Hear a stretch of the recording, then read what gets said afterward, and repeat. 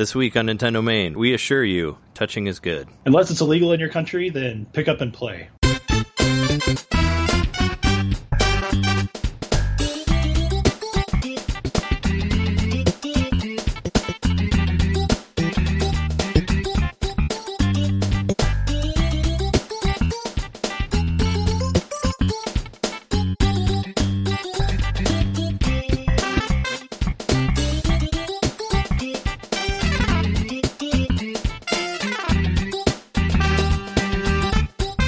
Welcome to Nintendo Main, episode 56. We are your hosts. I'm Trey Rub Rabbits Johnson. I'm Jeremy DSiXL Mikowski. This is your place for Nintendo news and Nintendo-related stuff, as always. How's your week been?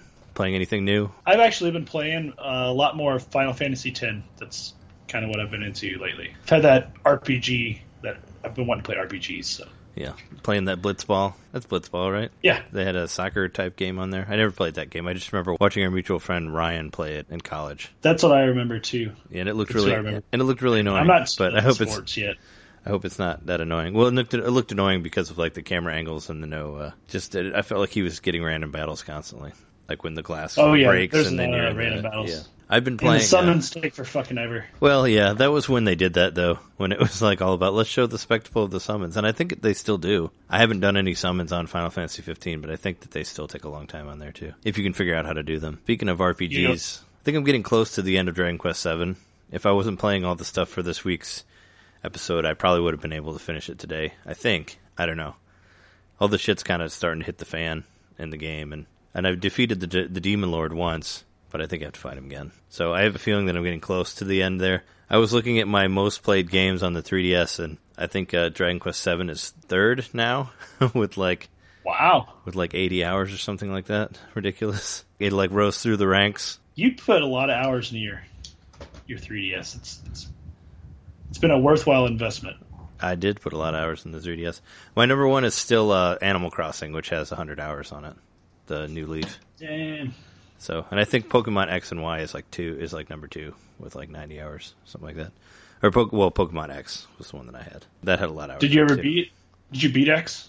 I beat X, yeah. I beat that one all the way. I never beat Moon because I got distracted by other stuff. But I'll get back to that at some point. But yeah, hopefully I'll have 7 done by the end of the week and get to jump into 8. I've been trying to find a physical copy of 8 because the temptation has been to download it, but all the stores I've been to have not had it. I've only seen 7. Oh, yeah, is it not around? I guess I didn't. I mean, I reserved mine, so I didn't. I really haven't looked to see.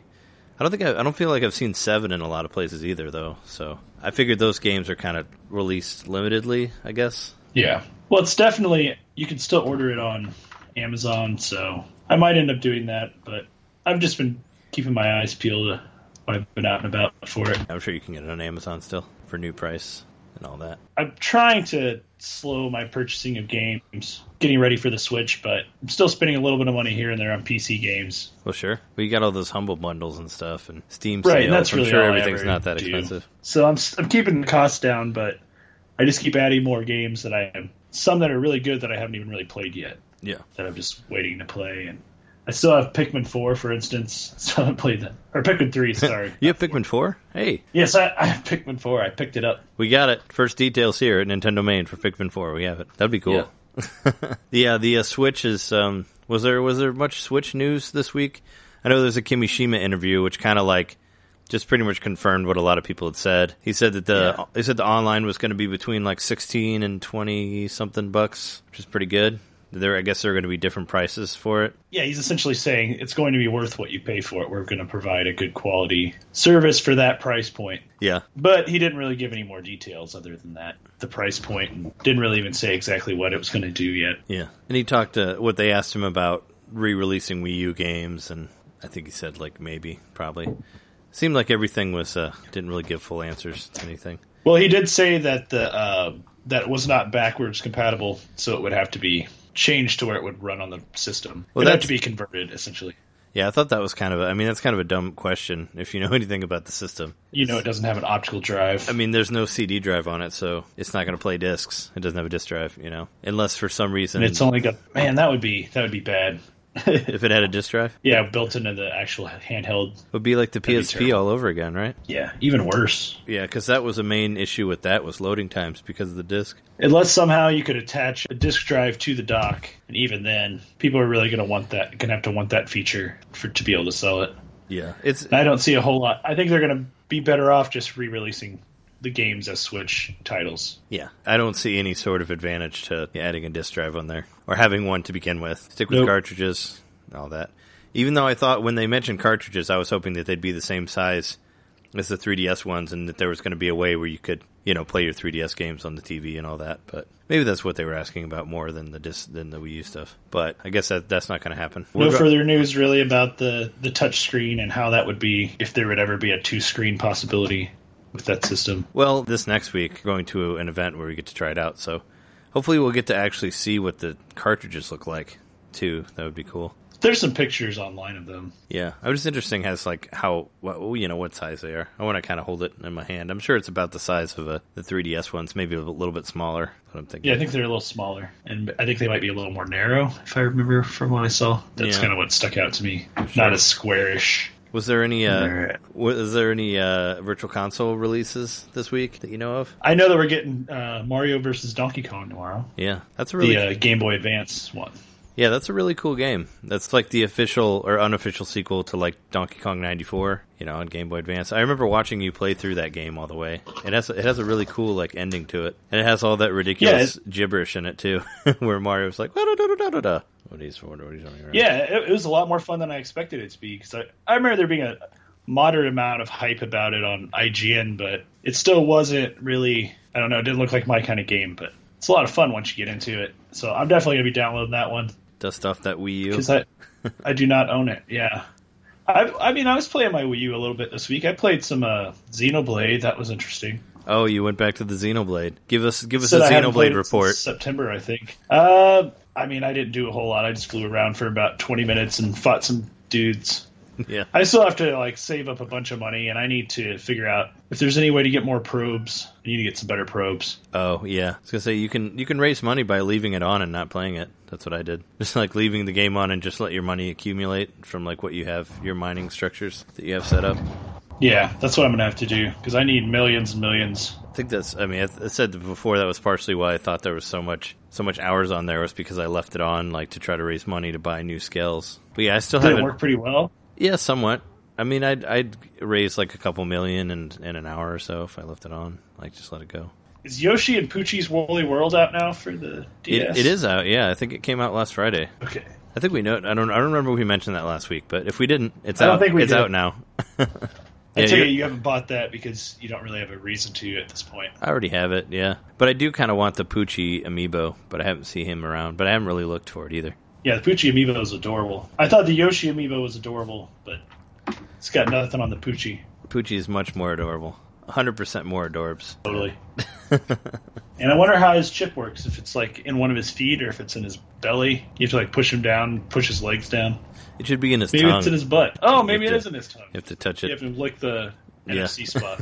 It's probably in his butt though. That's where Yoshi's was. Real important news this week. NFC, where are they? In the butts. You hear it here on Nintendo Main. Oh, I saw that the guys who made Square was talking about Switch for a minute. They said that they had no intention of 15 yeah impossible. Yeah, they said they had no intention of bringing it to the Switch, but they said they're interested in the Switch. So I guess that says that it could be a possibility. I figured if it was, there were people that were accusing him of kind of shitting on the Switch a little bit by saying it was for running Angry Birds or something like that. Oh, well, it can probably run Angry Birds. Yeah, but not Final Fantasy 15. No, well, maybe. I don't know. We'll have to see. We do hope for Square support in some fashion, and I imagine it'll be there. If nothing else, in some kind of virtual console sense. The full amount of games from 1-2 Switch has been revealed. There's 28 of them in total. Oh, okay. That's way more than I thought. And the game that I was talking about last week, which I called the Harry Potter game, is called Wizard. But yeah, I was right. There's a Harry Potter game on there. The one where you point the Joy-Con at each other, and whoever points the hardest wins. But here's the list of the 28 games. There's Quick Draw. We've seen that one. Milk. Eating Contest. Ball Count. samurai training, ping pong, safecracker, copy dance, sword fight, wizard, telephone, shaver, runway, soda, baby, Joy-Con rotation, liar dice, a beach flag. I think you said earlier before we were recording that you saw something about a baby one. Maybe that's the one. That is the one. That is the one. Oh, no, it's real. I was hoping it was fake. What did you see about that? It was a lady standing in a room with a crib. You know, it was super creepy and like because she was holding the Switch like a baby in a blanket, and there's a baby's face on the screen, and she was rocking it to get it to stop crying, and then she set it down in its crib and walked away, and then it started crying as soon as she walked away. That's right. So she came back and picked it back up and started rocking it again. It's the sequel to Nintendogs, Nintendo Babies. We have it there. Nintendo Babes. Yeah. Well, Nintendo Babes is later in the show. Well, I guess it's Sega Babes, but I saw this. Some guy apparently has been waiting in line for a month to get the Nintendo Switch. He's recording videos of himself. Yeah, smart dude. He's definitely starting to get noticed, and he's had pizza bought for him now. Yeah, he got like a free jacket too. What's that? Somebody gave him a jacket? Yeah, so he's already getting free stuff, and so he's turning into like his own like promotional thing for like other people too, and that's smart. He probably won't have to pay for his Switch by the time he gets to. That's what our friend of the show, John, who's been on before, he was ahead of the curve. He, as I mentioned before, he and my friend Jesse, they camped out in front of Best Buy for like 3 days. Maybe he should have went for a month to buy the Wii on day one. Maybe we would have got more promotion. Plus, this was on like North Avenue in Chicago. It wasn't like downtown, or I don't know where this guy's at. Is he in like New York? Like by? I don't remember. I was checking out. Yeah, but he was. John was ahead of the curve there. Nobody gave him anything other than grief for basically sitting in front of the Best Buy and bothering everybody that worked there. Not that he personally bothered them, but sure they threw fits about it. I saw somewhere somebody saying that he's in New York's Nintendo store. Yeah. So I figured he's somewhere where people are going to notice him, you know. Like they were lined up in front of the Best Buy, not like the Nintendo store. Whereas if the Nintendo store, then maybe that's going to get a little bit more coverage. Did you see that Castlevania might get a Netflix show? I did see that. Is that going to be real? I hope it's they should do an anime one. I mean that's what I would like to see. A Castlevania anime show. There probably is one already in Japan, but I don't know if they're planning on doing it live action or what. This one? Yeah, I don't know. It would make the most sense to have it look kind of like the art of the game rather than the actual pixel art. You know what I mean? The other art that they have within the menus and stuff. So that stuff's pretty, and it would look really nice if it was animated. Well, yeah. No, like a lot of the artwork on those look good. Like the covers and what you see like in the instruction booklets when there were instruction booklets. It doesn't. And like the pause menu, you'll see a picture of your character. Yeah. Yeah, it doesn't say anything about whether it'll be live action or animated, but hopefully it's animated if they are doing it. But I mean, where's that Zelda Netflix series at that they said they were going to do? I haven't heard anything about that ever since. I haven't either. Maybe it's still in talks. Maybe they're trying to figure out the right timeline for it. There will be some sort of like advertisement for it within Breath of the Wild, like on the Sheikah slate. You'll get little pop-up ads about Zelda on Netflix. I hope so. I hope so. I'd love some in-game advertising and Breath of the Wild, please. Some billboards and stuff. There should be some planes coming by that like spell out Zelda Netflix. Watch it now. Think about sponsored pots. People could pay to put their brand on the pots that you smash. That's good kind of advertising. Puyo Puyo Tetris got confirmed for an April release, so you don't have to wait that much longer to get another game on your Switch. Yeah, and I saw in the picture there was like little keychains. Do you get a keychain if you pre-order it, or how do you get that keychain? Oh, probably from participating places, I'm sure. Maybe from Best Buy or GameStop. Maybe it's a pre-sale thing. Or maybe it comes in the game, like in the box. That'd be cool. I don't know. I saw some more accessories, but nothing, just different cases and stuff for the Switch. I mean, more of that stuff's coming into the limelight. I saw like these really weird looking, I don't know if you've seen them. They're like, basically it looks like it might almost be like a foam rubber case for the Joy-Cons that just gives it like a controller shape. You like put it in there and it lays in it, and then it's got like, it's like that becomes the center of the controller. Then it's got grips and stuff on it, like a normal controller. Oh, so it's like an adapter to make it more like a traditional shaped controller as a single Joy-Con. So I thought that was interesting. It looked really simple, but I see. So it gives like the little like cones on the bottom, like it handles, kind of like sort of like the Classic Controller Pro did, like where it makes it more like a PlayStation controller, like that type of thing. Yeah, that's interesting. And it would just make it easier to hold for people with big hands, I would think. Yeah, that makes sense. I mean, we haven't gotten to hold it and see how tiny it is, but I'm guessing that it's pretty small. I'm not really. Well, and then one of them, like, they're not symmetrical, so one of them, like the D-pads that are really like in the center of the controller. That might be kind of weird to use that one. Oh, you mean the control stick? Because I don't think they actually have D-pads. Yeah, that's what I mean, the control stick. That's what I was going to say. Like, I'm not excited to play Street Fighter 2 Ultra with that because I never really liked doing moves with the control stick. But it looks like there's no way to have the two controllers and use a pad for that. You'd have to use it together. So that kind of limits the two-player right out of the box for that. Oh, you for can't fighting use games. Pro controller on that one? Well, you'd have to buy a Pro controller. That's what I'm saying. Yeah. I'd have to buy an extra Pro controller. If I wanted to do like two-player, like how it comes with two controllers like in the Joy-Cons, I'd have to get a different controller for like the Street Fighter 1 because I prefer the control pad. But I'll try it out. Oh, I did finally figure out what model I pre-ordered. I'm kind of disappointed to find out it's just the gray one. Oh, you wanted the other one? The blue and red or whatever? I did, but I got the gray one. We can always trade. I don't know which one I have, but if I get the red and the blue one and you really want it, we can trade. Because I think you can also fine. buy those joysticks separately. You can? If I buy a separate set of Joy-Cons, I can get those, but for like $80. Right, exactly. I feel like I'm just gonna go for the Pro controller before I get another set of Joy-Cons. Yeah, and that's like $70, right, for the Pro? It is. Yeah, that's crazy. But it's supposed to be really, really nice. I've heard a lot of good things about it. Well, hopefully they'll have one that we can try out. No, when we go there, so I can see the niceness of it. I mean, I like Pro controllers, but I have two of them, and I didn't want to buy any more. But I have to buy more now. You do. I do wonder if there's going to be, because he said within that interview that there was no backwards compatibility with controllers for now. So I wonder if that means they can update that in the future, if they can add compatibility. Since it already has some sort of Wi-Fi wireless technology within it, I don't know if that can be tweaked to work with Pro controllers. I don't know. Oh, it'd be sure. great, but yeah, I think all it takes is like a patch, though, right, to get that stuff going. Just some sort of. I would hope so. Just some sort of update, and then it's good to go. I'm going to be sad if my old Wii U Pro controller is useless. Yeah, I wouldn't completely rule it out. Like, yeah, I'd forgotten that he said that. So that's a little ray of sunshine there, in hopes that we might be able to use some older controllers, and especially for anybody who wants to play Smash Brothers, maybe they can find a way to work in the GameCube controllers. That would be great. He also talked about different attachments as well, about adding different stuff to the side. So I still think that's going to happen, where they do some sort of different controller thing. Oh, right. Yeah. Just the different models of controllers as Joy-Cons. Well, do you want to take a break then? Unless there's anything else that we forgot about this opening part for news. Is there anything else you want to talk about? Sure. Let's take a break. All right.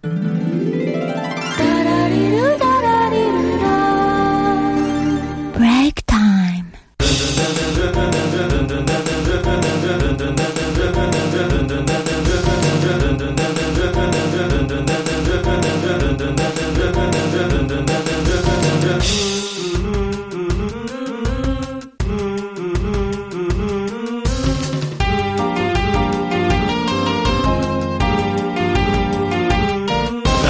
First of the third pillars. Yeah, the first of the many third pillars. And first of the many third pillars. That's the topic of the week for this week. And continuing our countdown to the Nintendo Switch, we're going to do another launch for you. We'll talk about the DS this time, and its launch games, and the launch of the DS in general. This, as Jeremy said, the first third pillar, the first in many third pillars. So Switch in 22 days. Is it 22 days now? From now? What day is it? I think it's like the 8th or 7th or... It's the 8th. 23 days. Yeah, 20-something days. Do you have any sort of... do you have anything planned out for your Switch release? Are you taking the day off work? No. In fact, I'll probably get it right before I have to go to work on Friday. So I'll be coming home to play it that night, but I don't know how much time I'll get with it that Friday. I already wish I had set it up for the Best Buy store pickup, but I had them ship it to me. Yeah. So depends on when it gets delivered on Friday when I have it. But I also ordered my Zelda through Amazon, and I'm hoping that I get that. Maybe I get that early. just so I can look at it early. Just so you can stare at it. Just stare at it. Give your full details of full impressions of box art. And what it feels like to hold a Switch cartridge. Jess is taking off work for that day, so she can watch me play it all day, so that'll be cool. Wow. For Breath of the Wild. I might be able to swing it, but I am taking that Friday off to go play the Switch, so maybe that's just where it's going to get traded off. But in other news, on topic, the first Switch, the Nintendo DS. Do you remember when this first got announced? I feel like it was 2003, it was right? Late 2003. When they first started talking about it. I remember them saying like some sort of 2-screened thing, and I guess I never thought of thinking of the original like Game & Watch, which had 2 screens too. You know, I was like, oh, it's going to be some sort of weird looking, 2-screen Game Boy thing before they actually showed it what it looked like. There was a lot of cool internet art too, and I wonder if I can find any of that people made, like mock-ups thinking what the DS would look like. Yeah, I remember. And some of them were just downright hilarious because they were just like Game Boy Advances with an extra screen unfolding on top of it. Yeah, I think IGN did like a really bad hand-drawn one that was just like the Game Boy and just 2 screens like above it just drawn, like for 2DS, or for the original DS. But I mean, if you saw it, there's signs of it in previous Nintendo stuff, like Punch-Out, the arcade game that had 2 screens way back when. And the Game & Watch systems had 2 screens, so this was already something they had tinkered with before the actual release of it. But not touch screens. That was kind of a big thing. And some people were spot on about it. But then there were also people that did the silly mock-ups. Like I'm looking at one right now, the Nintendo 8S. Yeah. Where they've got like 8 different screens that fold up out of it. What looks like a Game Boy Advance. That's pretty funny. Apparently. But yeah, so it wasn't announced early on that it was 2-screen. Like that's something that got leaked. I think there's like a leak that happened, but they did say they were developing a third device that was not going to compete with the Game Boy Advance or the GameCube. Yep, and that was their first reference to the third pillar, as we said earlier. And until they put a slot on it to where you can play Game Boy games, which pretty much killed the Game Boy, because it's like until they made it completely backwards compatible. Well, not completely. I mean, you couldn't play Game Boy and Game Boy Color games, which I was upset about. But still, and it was around the time of when the Game Boy Micro released with the better screen and all that. But the DS had like a better screen than that, or the other one, that had the better screen. So it was like the best way to play Game Boy Advance games, and that was what I did. Was a lot of what I did when I got my DS for the first time because there wasn't a whole lot of games out. So I played a lot of Game Boy Advance games on it, and they looked fantastic. They looked better than I had ever seen them before. So, they kind of nice and big and bright.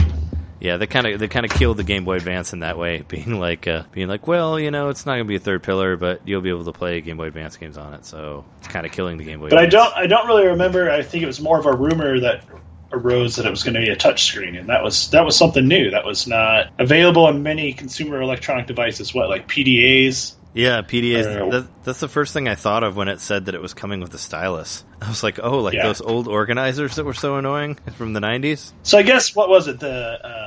Was that the N-Gage that had a touchscreen? Maybe that's what I'm thinking of. Like, there was a game system that had a touchscreen before that. Oh, did it? I don't know. I think it was the N-Gage. In addition to its hundreds of buttons. Or it was the GameCon. I can't remember. It was one of those two. Yeah. I just remember the N-Gage was like a phone, too, so it had like 100 buttons on it that all were like keypad. It's kind of hard to So maybe it was the GameCon that had the touchscreen, now that I think about it. And it was really bad. It was like a super low refresh rate and like very visible, like the little dot marks on the screen. Oh, yeah. That made it a touchscreen. Yeah. Well, the GameCom was like black and white too, and it came out, I don't know, I feel like it was in the 90s, like late 90s, early 2000s. It was the early 2000s. Yeah. But yeah, it was not, and I remember people saying that, it's going to look like where you charge your, where you swipe your card at the grocery store and there's like marks all over the screen with the stylus, like people were talking about that, or having like fingerprints all over it and that it's going to look real gross, but little did they know. Yeah. The touchscreen was, it left its mark in a lot of different ways. It wasn't just, eventually everybody, that would be the interface that we used for everything. Yeah. And little do we know that like the DS was getting us used to that as a concept. Oh, it was, yeah. That would be using our fingers and, styluses in some cases to input commands into computer devices. Yeah. And it's something that I'm going to miss. I guess, the Switch has touch in some way, but we're not going to have that second screen. You know, that second screen was always nice. You could always just throw a map on there, and it really helps out for some games, especially RPGs. But we showed it before in our video, but you know, the mannequin hands that were sent out during the touch generation stuff? Yeah. I think that was around the time where they made like the cooking game and like Brain Age and all that stuff, like when the DS like fully took off. Did you I'm sure you saw the quote from Yamauchi, which reminded me of the Switch, when he said, if the DS succeeds, we will rise to heaven, but if it fails, we will sink to hell. Yeah. What Yamauchi said. That's kind of like how I feel about isn't that like where we're at now with the Switch?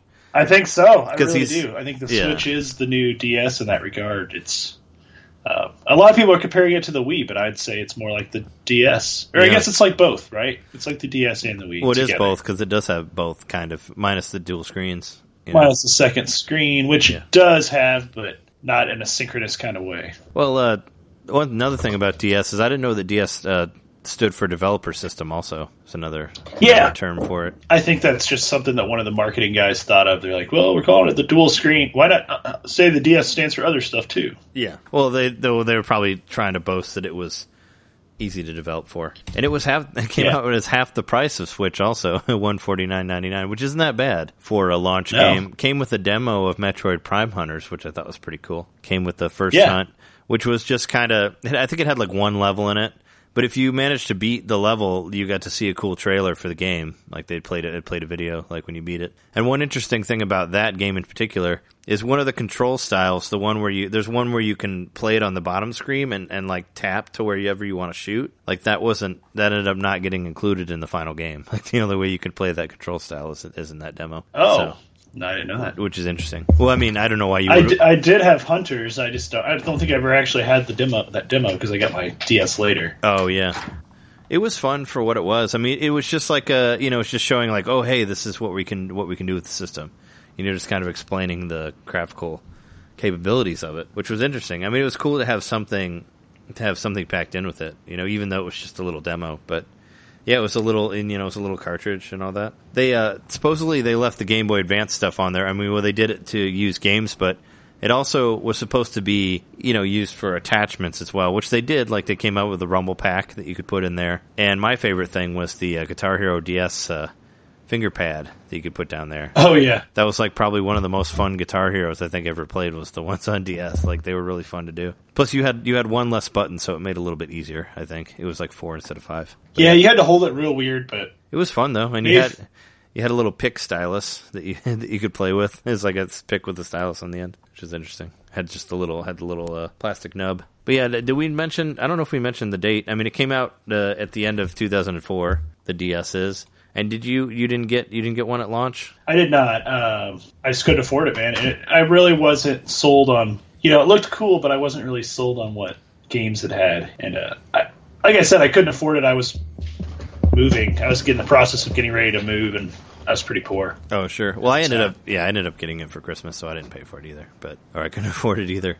But it was, I mean, yeah, it doesn't seem like all that expensive, like now with the launch, the prices that we see now, because the 3DS was But I'm sure with price, it's closer to $200 in today's money, right? Well, yeah, with inflation. Yeah, but still, I mean, it doesn't seem that bad. It was super hideous right out of the gate, like the way they designed it. Yeah, it was. The DS Fat was pretty, I don't know what they were going for there. Had some weird angles in there. I got the silver one, because I think I feel like there was only that color in America when it came out. But yeah, I got the silver one, and it was ugly. Like I was very quick to get a DS Lite like once it came out, because that one was like, nah.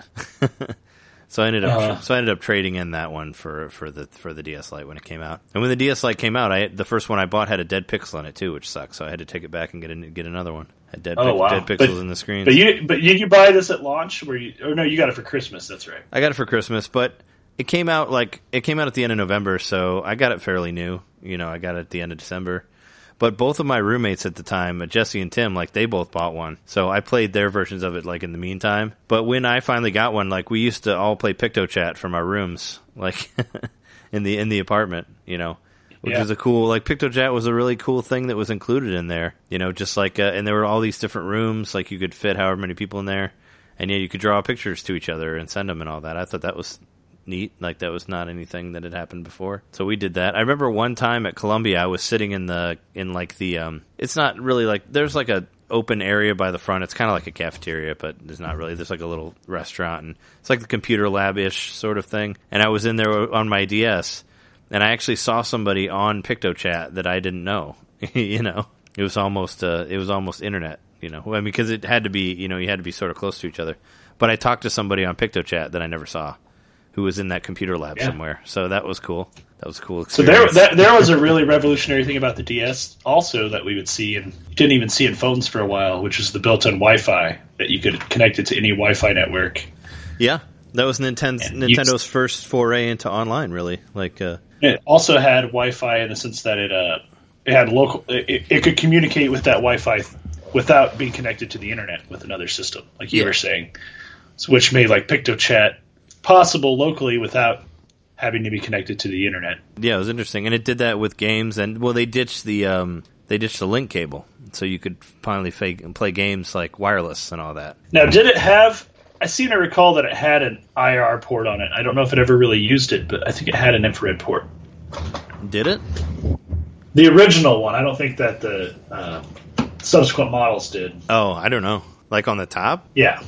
Oh, it might have. It's been a while since I don't have my the old brick. We should call it the brick because that's what I think the brick. Colloquial. Yeah. That's the one I have too. My brick is still around. I don't own it anymore. I gave it to my siblings years ago. But I lived in an apartment where we smoked cigarettes inside. Yeah. And we'd had a party, and I imagine it was me, somehow put a cigarette on top of the DS and melted it's got a big old melted spot on the back of it. Oh, no.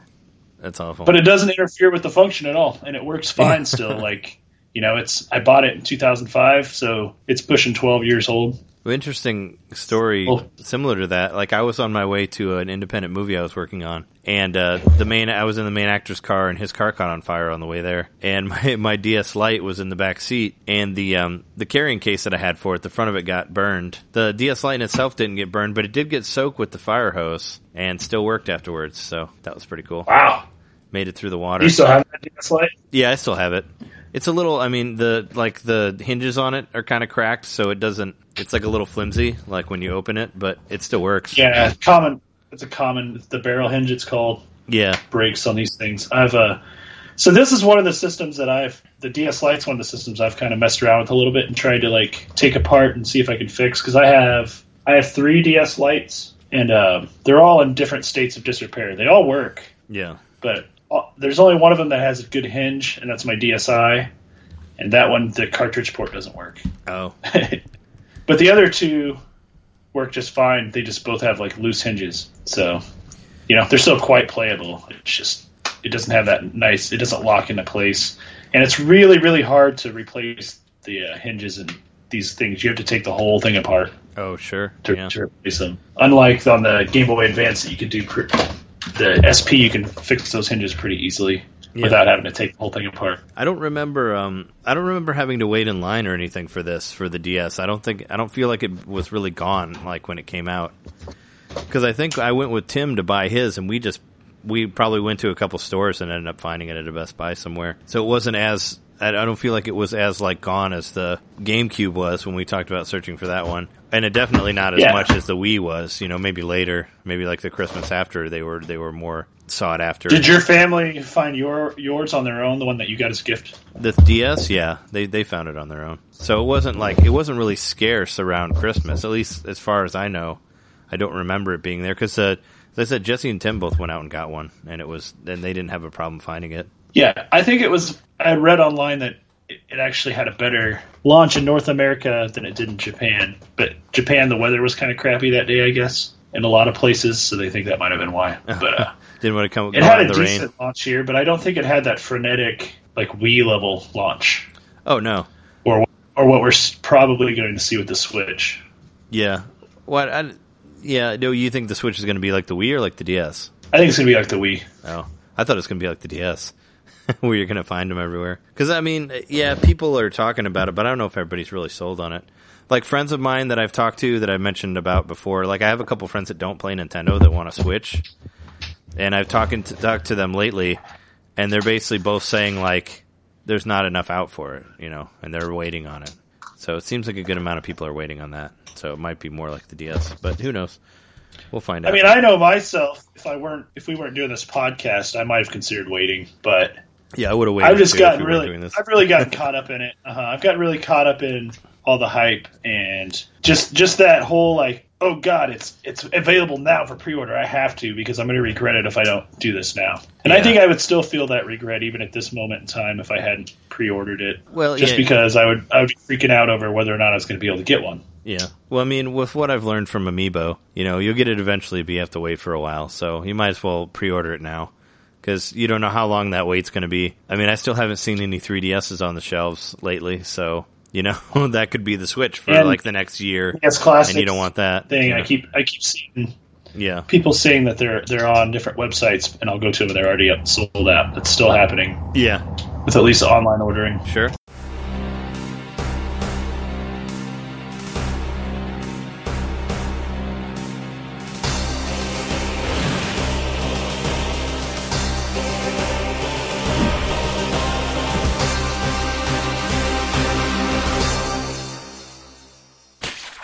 So let's talk about the launch games real quick. There was there were 8 games available for it when it. Well, I guess 7 if you count if you don't count Metroid Prime. There were a couple around that came out around the time of launch that may have been on the day or not that I didn't actually play or make notes on.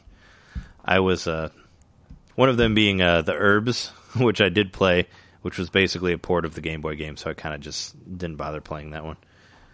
And the other one being Sprung, which I ordered but didn't come in time for the show, so I didn't get to play it. But I did play it before. But the ones that I went over was Ping Pals, the Tiger Woods PGA Tour, Madden 2005, Ridge Racer, Spider-Man 2, Feel the Magic XYXX, and Super Mario 64 DS. Which Super Mario 64 DS is still available digitally for the Wii U. And some people swear by that one above the 64 game, which I don't know why. But, I mean, it's okay. It just, the whole no analog thing didn't really help it. But we'll get to that one. Yeah, there were some interesting releases, like Ping Pals for one, which I thought was weird to sell as a game, especially to a system that already had, like, PictoChat on it for free. To sell, basically a chat-based game, that works in like the local Wi-Fi that we were talking about earlier. But in PictoChat, it's like a bigger version of, Ping Pals is a bigger version of PictoChat, I guess. Like you have an avatar that you can dress up, you can buy different hats and hair and all this stuff, and you can customize your person, you can create rooms, you could have like up to like 18 people or whatever on at the same time, and chat back and forth in that way if that's what you chose, It was an interesting game, but I think the PictoChat ended up hurting it, just because it's like, why should I pay $30 to get this game when I already have a free version of it on the system? I mean, there's no. Yeah, I do wonder if they started development of that before Nintendo announced they were going to have their own client. Yeah, they might have. I mean, I'm sure they sent out dev kits earlier for these, right? Than they did for the Switch, which they didn't really send those out, I don't think. But yeah, I'm sure they thought of this once they heard about it before. I don't know. It's an interesting game. I picked it up for a couple $. I can't really do a whole lot with it unless I have other systems. But at least I got to play around with the avatar customizing and all that. And Metroid Prime First Hunt, that came with the system. We talked about that. I played the Tiger Woods game, which is actually pretty good for what it was. It was like all touchscreen controlled, which, was something they were pushing at that time. I mean, yeah, I don't think there was any game that was completely touchscreen controlled, but this one was. You use sort of like a V motion to do your like swing power and your fade or whatever, where the ball goes. The graphics look decent. I mean, the DS looks kind of like somewhere between PlayStation 1 and Nintendo 64. I know the system didn't have the same texture filter that the 64 had, so so it looked a little bit more like the PlayStation 64. But yeah, there's something going on where it was like, I read about this, it was like the nearest pixel, or it was called something like that, where it just made everything look more squarish. Yeah, but it looks okay for what it is. I mean, I played a couple courses. I'd say the colors were brighter than the 64. Oh yeah, sure. Yeah, some of it looks a little bit better, but they don't have the texture filtering thing, so it looks a little bit rougher. like in that area. But the Tiger Woods game looks pretty good. Putting is a little difficult on it because it's hard to read the green, and there's no way to really like pick your power aside from like moving, because there's like a target that you move on the green to show like how hard you're going to hit, but it's kind of hard to gauge like what the power is for that. But for first day game, it's all right if you like those type of games. You can do like the ball spinning in the air thing too by touching the touch screen like to the left or the right to wherever you want to put the spin on your ball too. So it's all right. There's some multiplayer on it, but I think it's multi-cart. Oh. But I was impressed with it for what it was. Pretty much the same. They did a similar thing with Madden. Except Madden's not fully touchscreen, but they put all the plays on the bottom so you could touch whatever play you wanted to do. And it also shows the whole field on the bottom screen, like what button to push to throw to whoever. So I felt like that made it a little bit easier. It shows like where the guys are, and it shows the team members as X's and O's, like while they're moving across the field to make it a little bit easier. But yeah, that's a pretty impressive game for handheld. I mean, both of those were like the best golf and football games at the time for a handheld. Like you had never really seen anything like that on the go. So it's pretty interesting. So you're seeing kind of a variety of the way people were using the technology, in these different launch titles. Yeah, well, it's kind of supporting the whole developer system aspect that it was custom to whoever, or it was easy to develop whatever your interface was going to be. Sure. Yeah, I'm surprised they got games like Tiger Woods and Madden like done so quickly. Just because you had to like really cut everything down from console level to that. Yeah. But I mean, I guess they believed in the system, and I think they ended up making 5 different Tiger games, something like that. There were a bunch more of them that came out for DS, of course. I don't know how many more Maddens there were, but the Tiger Woods was popular enough to make more. Well, and if you think they were, as far as I know, I think they were still making games for both companies are making games for the Game Boy Advance. Oh, sure. Yeah. So they could scale it was it just up from that. Let's just continue to support the Nintendo handheld because that's going well for us. Were there Tiger Woods Game Boy Advance games? There probably were, I'm sure. I'm sure there were. Yeah, I never really looked into it, but my personal favorite DS golf game, it came out later, but did you ever play True Swing Golf? I think it was a Nintendo. It was like some sort of company under Nintendo. It didn't have the best graphics, but it had like incredible control. Like it was the best controlled golf game I ever played on DS. It was really cool. Like I remember playing the shit out of that later, and I never played the Tiger Woods one until now. And there was a Tiger Woods 2004 Game Boy Advance game. Oh, okay. And this is 2005, so yeah. And I'm sure there was a 2005 Game Boy Advance also. They kept the Game Boy Advance game. They kept doing it because they probably believed in the third pillar idea as well. When they were making that. No, I think just 2005. So those were the ones that I didn't really get. That I kind of passed on, but they're okay. I mean, I picked a couple of them up to play just for this. But one game I did buy was Ridge Racer, which I think this began the whole thing where it's like, let's put Ridge Racer on every system when it comes out. Yeah. But now, if I remember, is this the one where the steering wheel appeared on the screen? Yeah. This Ridge Racer used the thumb shoe, which we haven't even gotten into yet. But in order to imitate analog control, because for some reason the DS didn't have an analog thing on it. Which is weird because the PlayStation Portable did. It had an analog knob, but they didn't do it for the DS for whatever reason. But it kind of hurt them, so they basically imitated it through the touchscreen. And every DS came with this strap that had like a little plastic thing that you put over your thumb, and you could use it. You could use it to aim in like Metroid Prime Hunters. You could use it to steer in Ridge Racer. You could use it to walk in Mario and Super Mario 64. There was also a Rayman 2 game that came out that used it as well for analog. So was that a remake of Rayman 2? Yeah, that was a remake of the 64 game. And the 3D one or whatever it was called.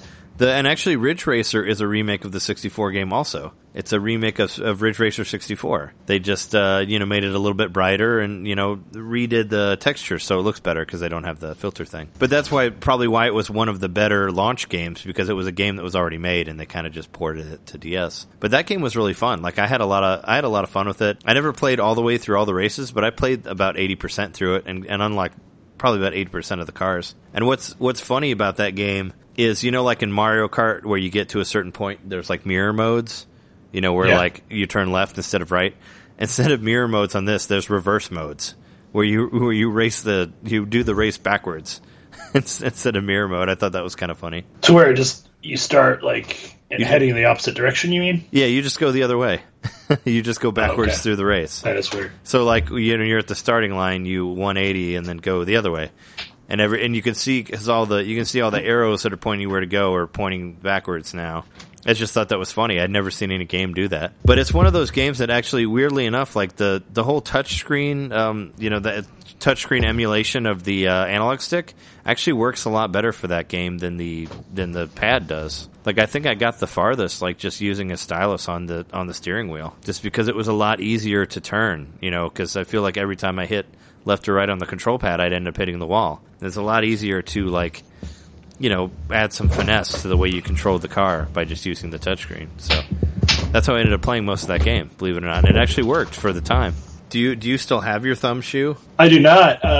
Well, you know what? I don't know. It might be on the thing. I'd have to look at it. I haven't seen that DS in a while. Yeah. I know it's still at my mom's house, and it's kept up in a nice little case. No one really ever uses it. Okay. Because they have 3 other DSs. Yeah. I wonder if it still has battery power. They seem to always have battery power. Like, whenever I open my old DS Lite, it still has battery power. They seem to last. They last for so long. I actually ended up ordering a thumb shoe from Nintendo because I ordered it to play Kid Icarus Uprising because I thought it might be easier to play with that, because that game actually has a virtual second thumbstick on it that's controlled by the touchscreen. So I tried using it on that, but it didn't. It doesn't really work as well because it's not really designed for that, for the thumb shoe. It's more designed for a stylus. But I rebought one. You can buy them for $5, something like that. You can get it for pretty cheap on Nintendo.com. I ended up buying one and they sent it to me. So I kind of you can still get them. Yeah, you can still get them. So I got a new one later. I ended up using it on Kid Icarus Uprising, which that game's a whole nother. That could be a whole nother episode. But a Ridge Racer was fun. That was one of the ones that I thought was better. That was one that I actually purchased. Of the launch stuff, I got Ridge Racer. Yeah, out of the launch games, I got the ones that I got was I got Spider-Man 2. I got Ridge Racer, I got Feel the Magic, and I got Super Mario 64 DS. And, those ones were decent. Spider-Man 2 was made by the same guys who did Tony Hawk on Game Boy Advance, Vicarious Visions. So they had been used to trying to make 3D stuff for 2D, for 2D type stuff. So that game came out after the GameCube one was out, which that one was really cool. That had the full open world and all that. So they basically had to change it from that and make it more 2D. But they used fully 3D backgrounds for it, and it looked decent. It was just I don't know. I found the game kind of not as fun to play because a lot of it was hunting down hostages to rescue, and there was a time limit on most levels, which made it a little bit, I don't know, not as relaxing. And it really didn't live up to Spider-Man 2 on the GameCube for me. So it was one that I got, but I don't think I ever played through it all the way. It was okay. It had some FMV at the beginning of it, for the opening video. But as you get into the game, it's just still shots of the FMV from the GameCube game. So it's kind of I don't know. It was definitely the downgraded version of that. But there was actually a secret that you could get if you plugged in the Game Boy Advance Spider-Man, the Menace and Mysterio game in the bottom. I think you get an extra outfit or something like that for doing that, which is cool. There were a couple games where you could do that, where you could plug in old Game Boy games and unlock stuff, which was a nice thing they just added on there. But it does show off the graphical capability of the DS pretty well. The Game Boy Advance port was great for everything and everybody, but the Game Boy Advance. It was just mostly based around fetch quest levels, and it wasn't, It was okay. I think I remember that game. Like you were saying, it was fully polygonal, but it wasn't. But it's still side-scrolling. Yeah. It was the Spider-Man series didn't really fully shine on DS until the Ultimate Spider-Man came out later, which was a really, really good game, I thought. That was my favorite Spider-Man experience on the DS. But yeah, my two favorite games of the launch games were Feel the Magic and Super Mario 64 DS.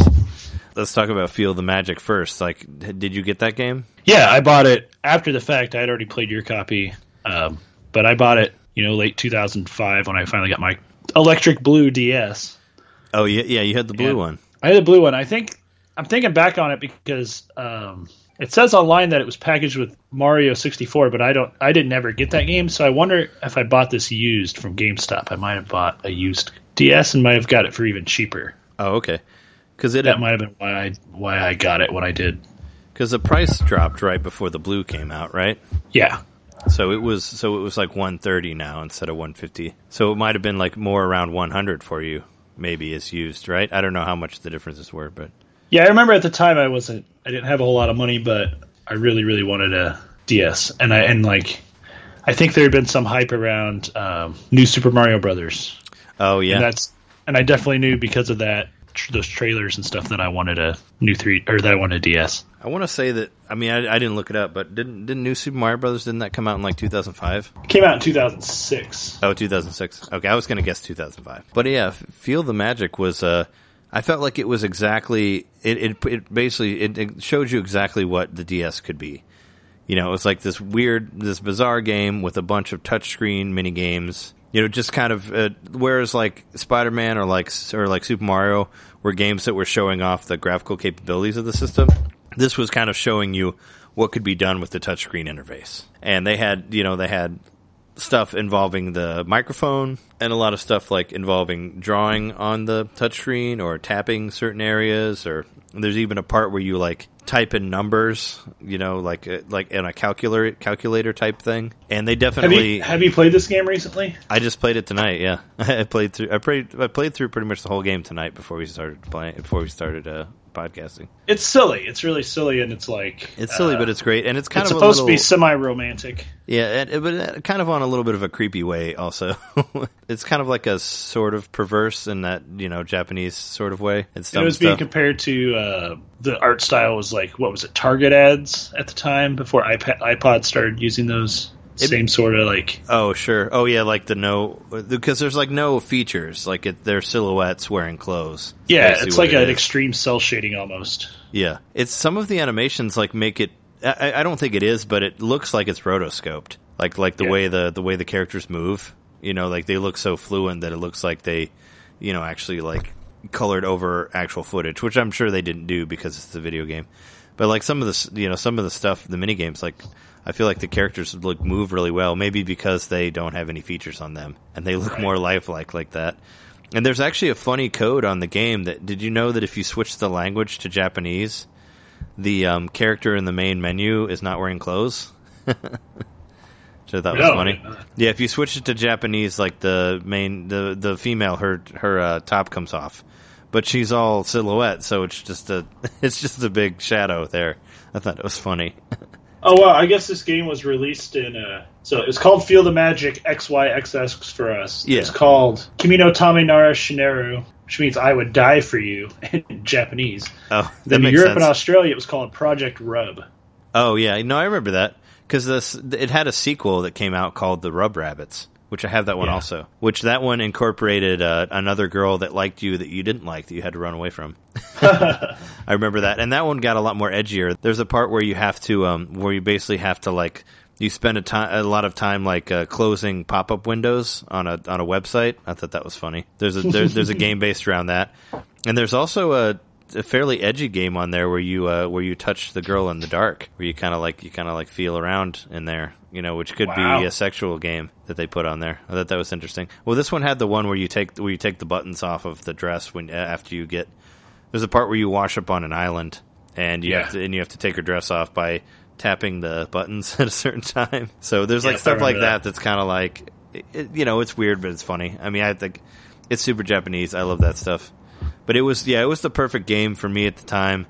I think I probably played that game more than any of the other games that came out for the DS. Like that was like my favorite game because there was like, you know, you unlocked like once you played the game, you could get the game on Maniac mode, where you would play it longer. You know, you would go like more rounds with less with less lives.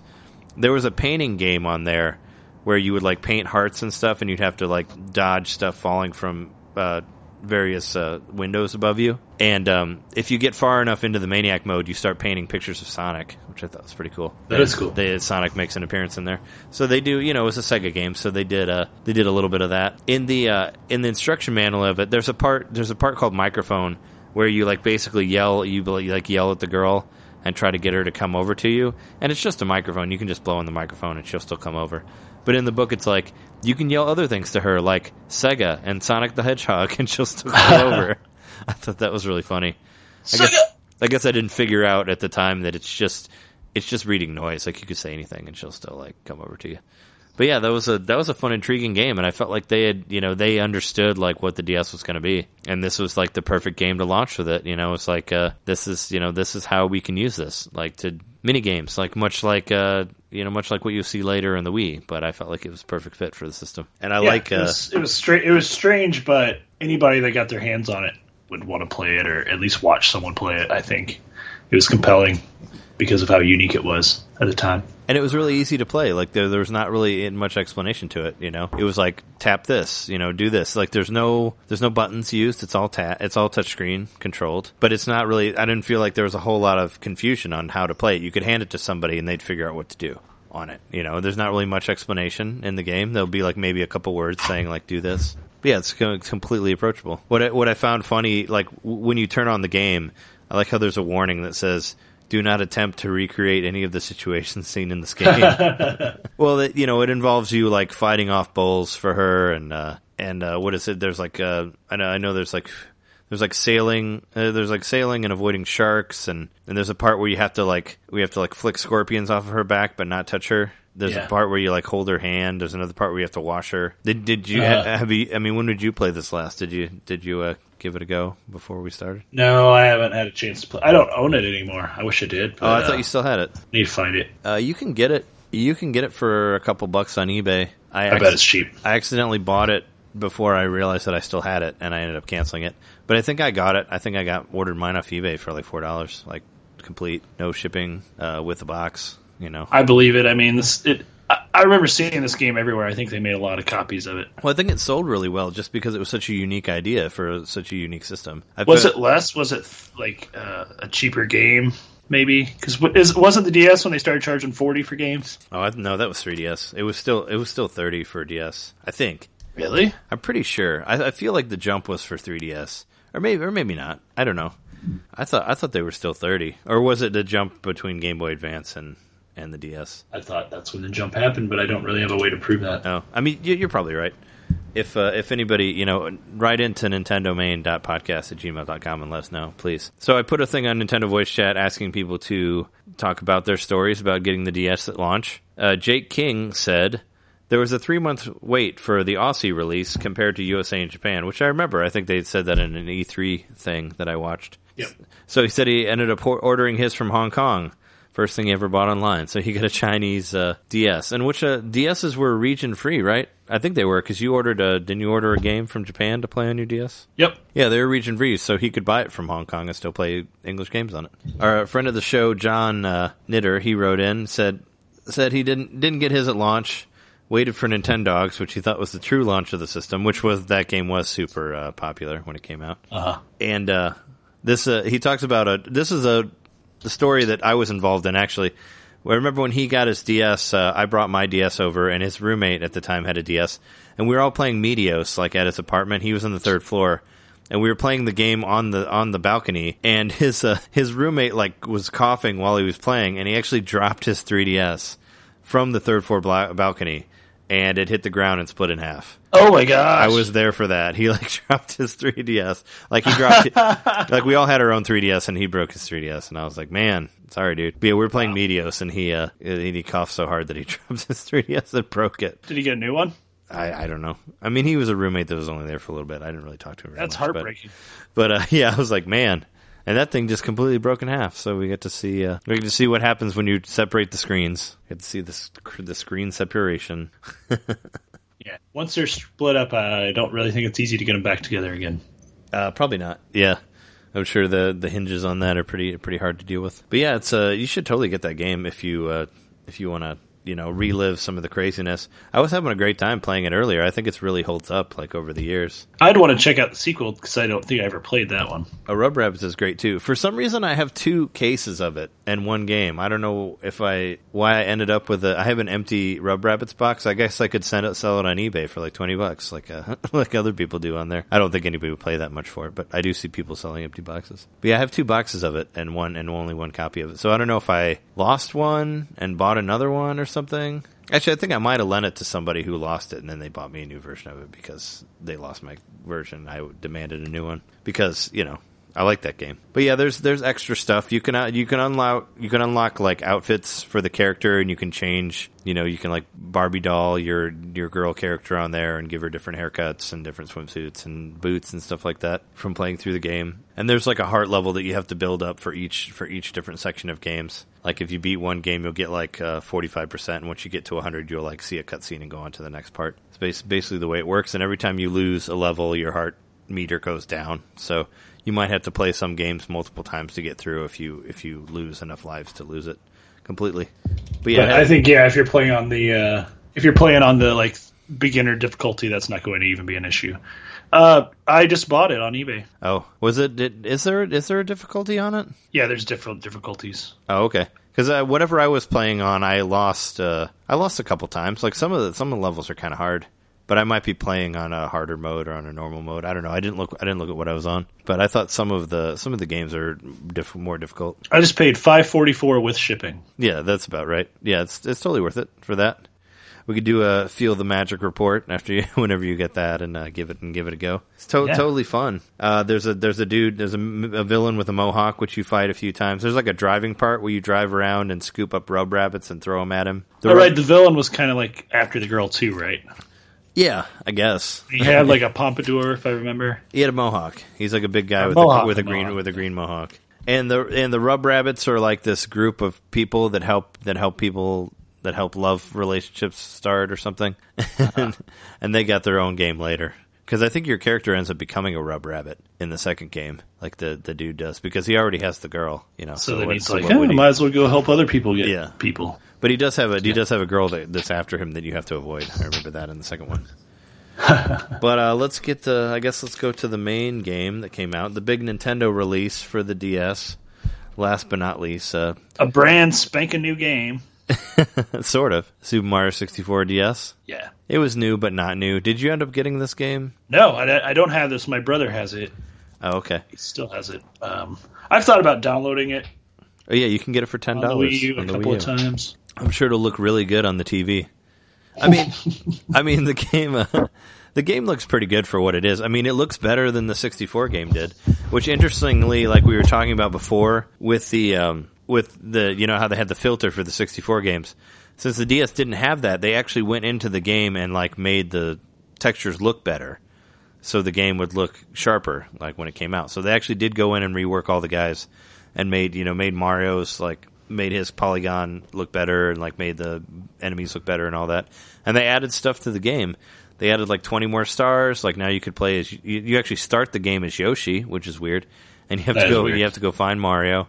Wario and Luigi are in there also as playable characters, and they all have their own like special secret levels that only they can access, and they all have different abilities. They basically divided some of the stuff that Mario could do in 64, like only like I think like the invisible and the thing that makes you invisible, only Luigi can do that, and Wario he can break like bigger blocks with his fist because he's stronger. But they added stuff like that, and the coolest thing was you could unlock these touch-based mini-games in the game, which they actually included in New Super Mario Brothers as well.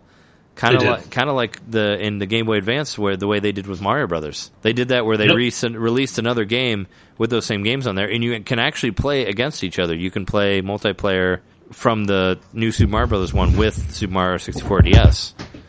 So that's pretty cool.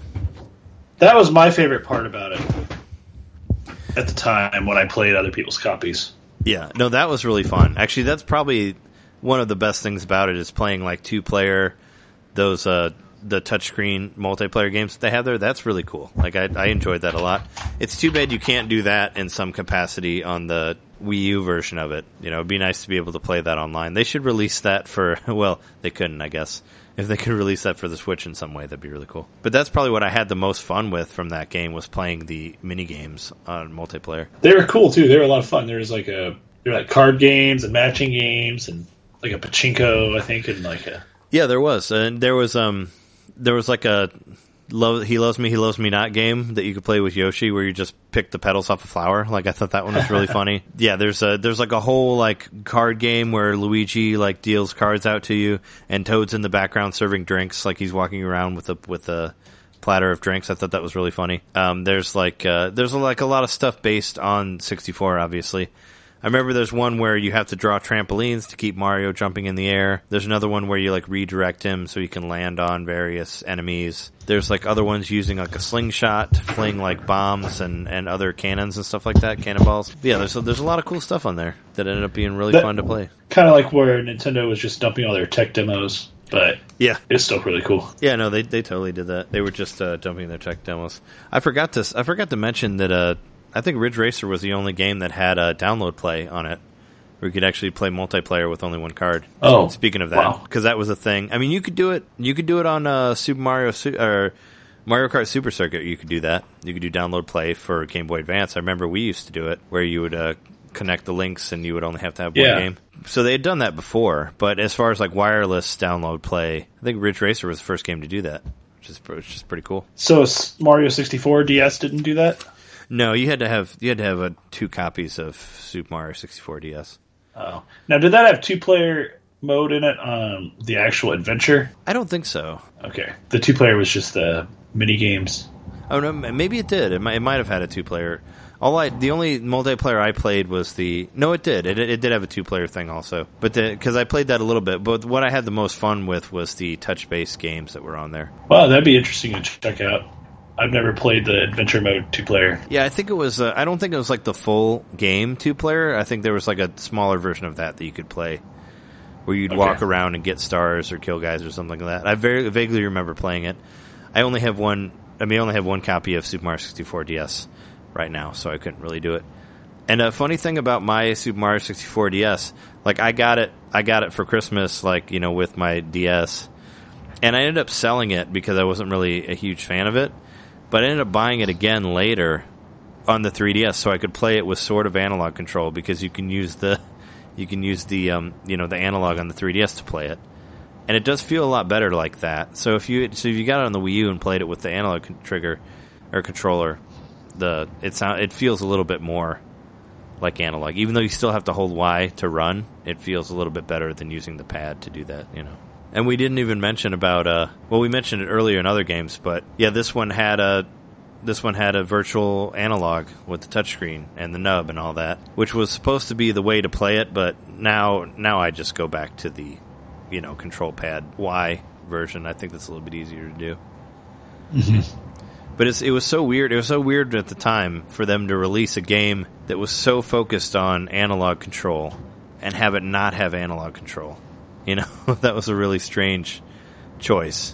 I mean, I guess they wanted to show how good the graphics could be, but taking the analog out of it was really a weird way to go about it. That's what sold the analog control in the first place on the 64 was Mario 64. Well, they built that whole game around that controller. They probably designed that controller to play that game. You know, that's how Nintendo normally works, like that. And that introduced everybody to analog, and now it's like, okay, here it is again, but without the true analog. And it just felt like a just weird way to go about it. Definitely a missed opportunity, I guess, or just a miss in general for that game, because that game is really, really cool, and it kind of, I guess that it sort of made it so Super Mario 64 couldn't come out on 3DS later, now that 3DS had an analog, you know, which kind of sucks, because I always wanted that game to be fully portable, like in the original version, and I guess we'll probably get it in some way for the Switch.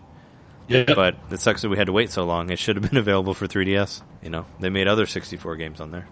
But it also like gave the idea that it was like, oh yeah, we can get 64 quality type games on here. Even though I think that was, that was the only one from Nintendo that was ported on there to straight up DS.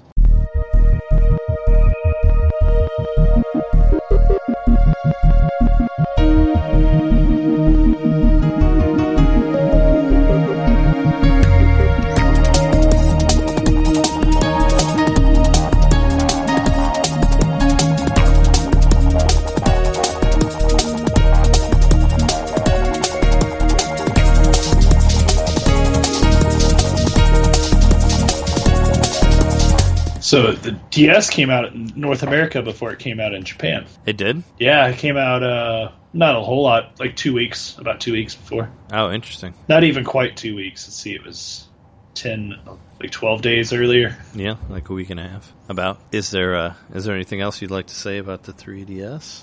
Or about the DS? Or yeah. I mean, other than talking about thinking of better things, more about like the later hardware iterations. I mean, we don't really have to do that other than just to say that this thing I think was not even just revolutionary in the handheld sense. I think it paved the way for the Wii for that more experimental strategy and whatever you want to call it, the blue ocean, where you're like creating a new audience, or you're harvesting an audience that didn't exist yet, or whatever they say. Yeah. Well, I mean, I don't think you see on like the 3DS, for instance, I don't think you've seen as much of a push towards the casual gamer. Like the DS had a lot more software on it that was more for like casual gaming, I think. Yeah. You even had like interactive cookbooks and stuff like that you don't see on the 3DS as much. Well, the 3DS did launch with Nintendogs plus cats, but I think that by the time that came out a second time, nobody really cared anymore. So they had to kind of go for a different approach. But yeah, the DS definitely was. You're right. It was the beginning of that Wii type of mentality, where it's like, let's try to make a game more for everyone, not necessarily for gamers.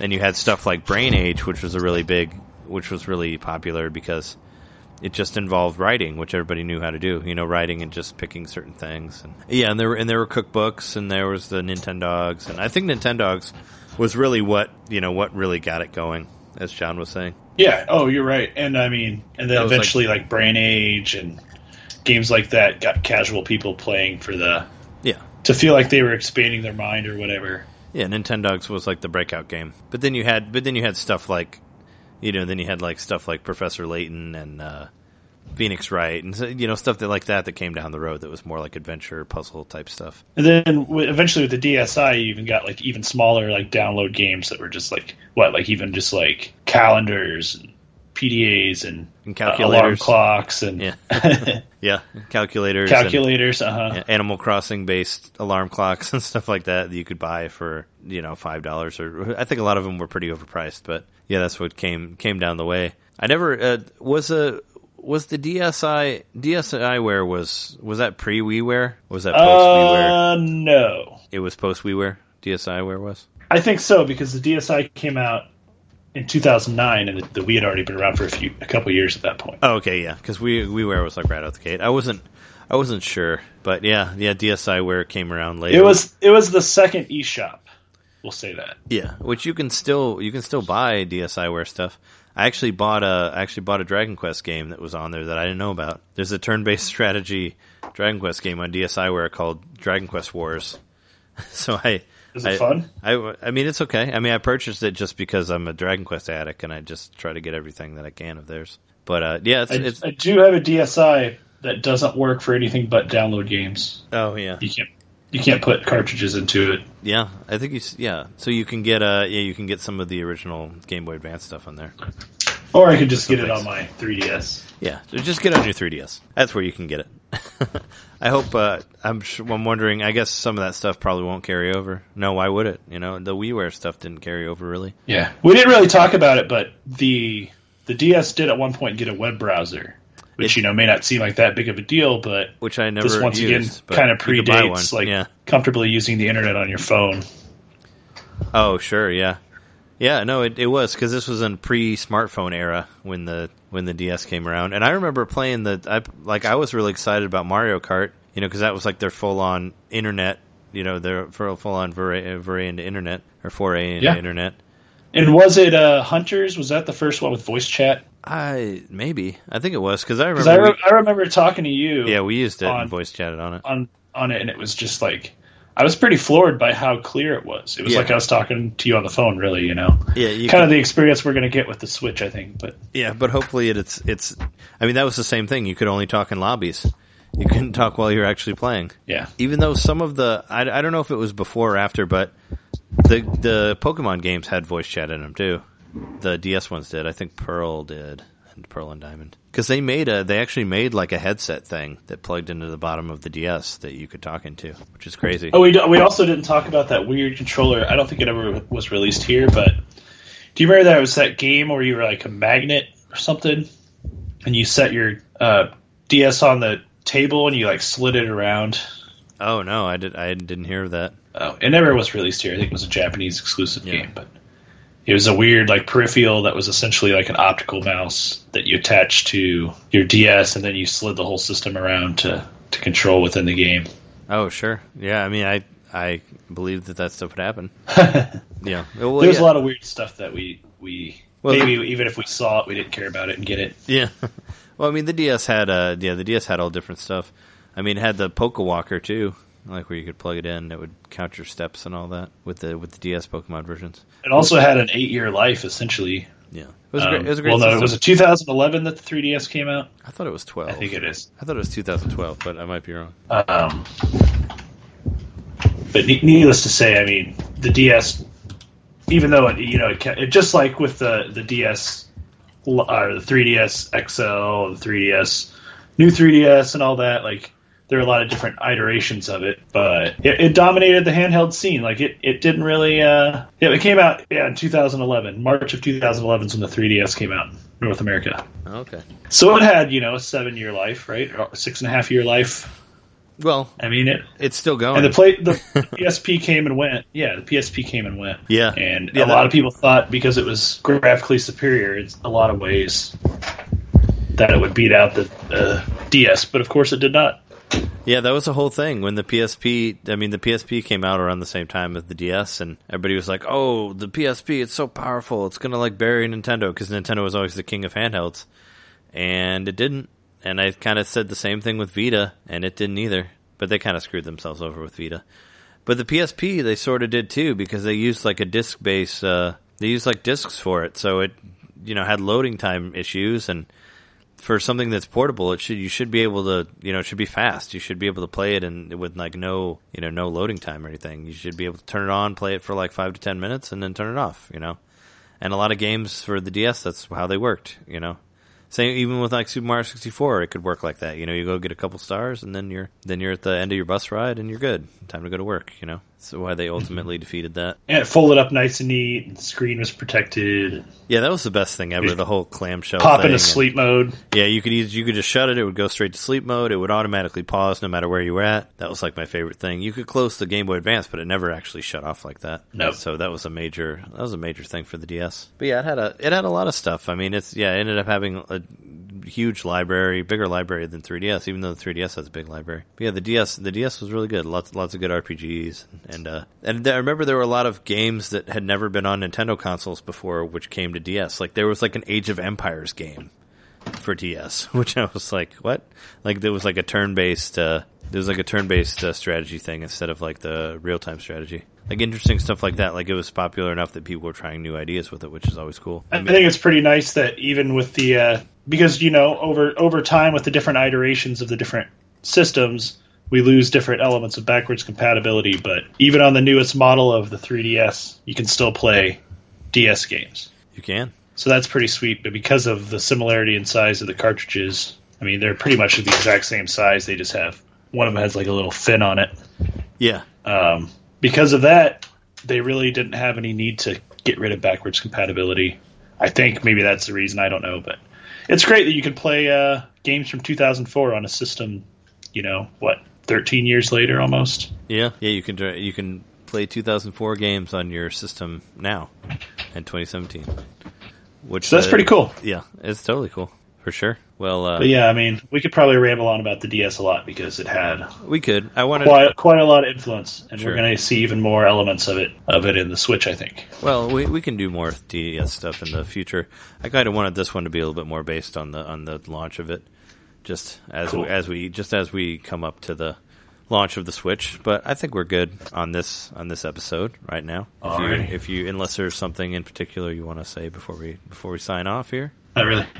All right. Well, we've been your hosts. I'm Trey Johnson. Jerry Mikowski. And this has been episode 56. You can email us, as I said before, nintendomain.podcast@gmail.com. NintendoMainPodcast.com is our website. You can find us at Facebook/Nintendo Main, or you can find videos at YouTube/Fingmater. We'll be back next week to talk about the Switch when we actually get to go hands-on with it at Nintendo's event in Chicago, so that'll be cool. Maybe we'll have some multimedia for you, too. Yeah, hopefully we'll get some videos up on the YouTube site for that as well. But until then, rate us on iTunes and tell your friends, and thanks for listening. See you next time. Thanks a lot. Ridge Racer.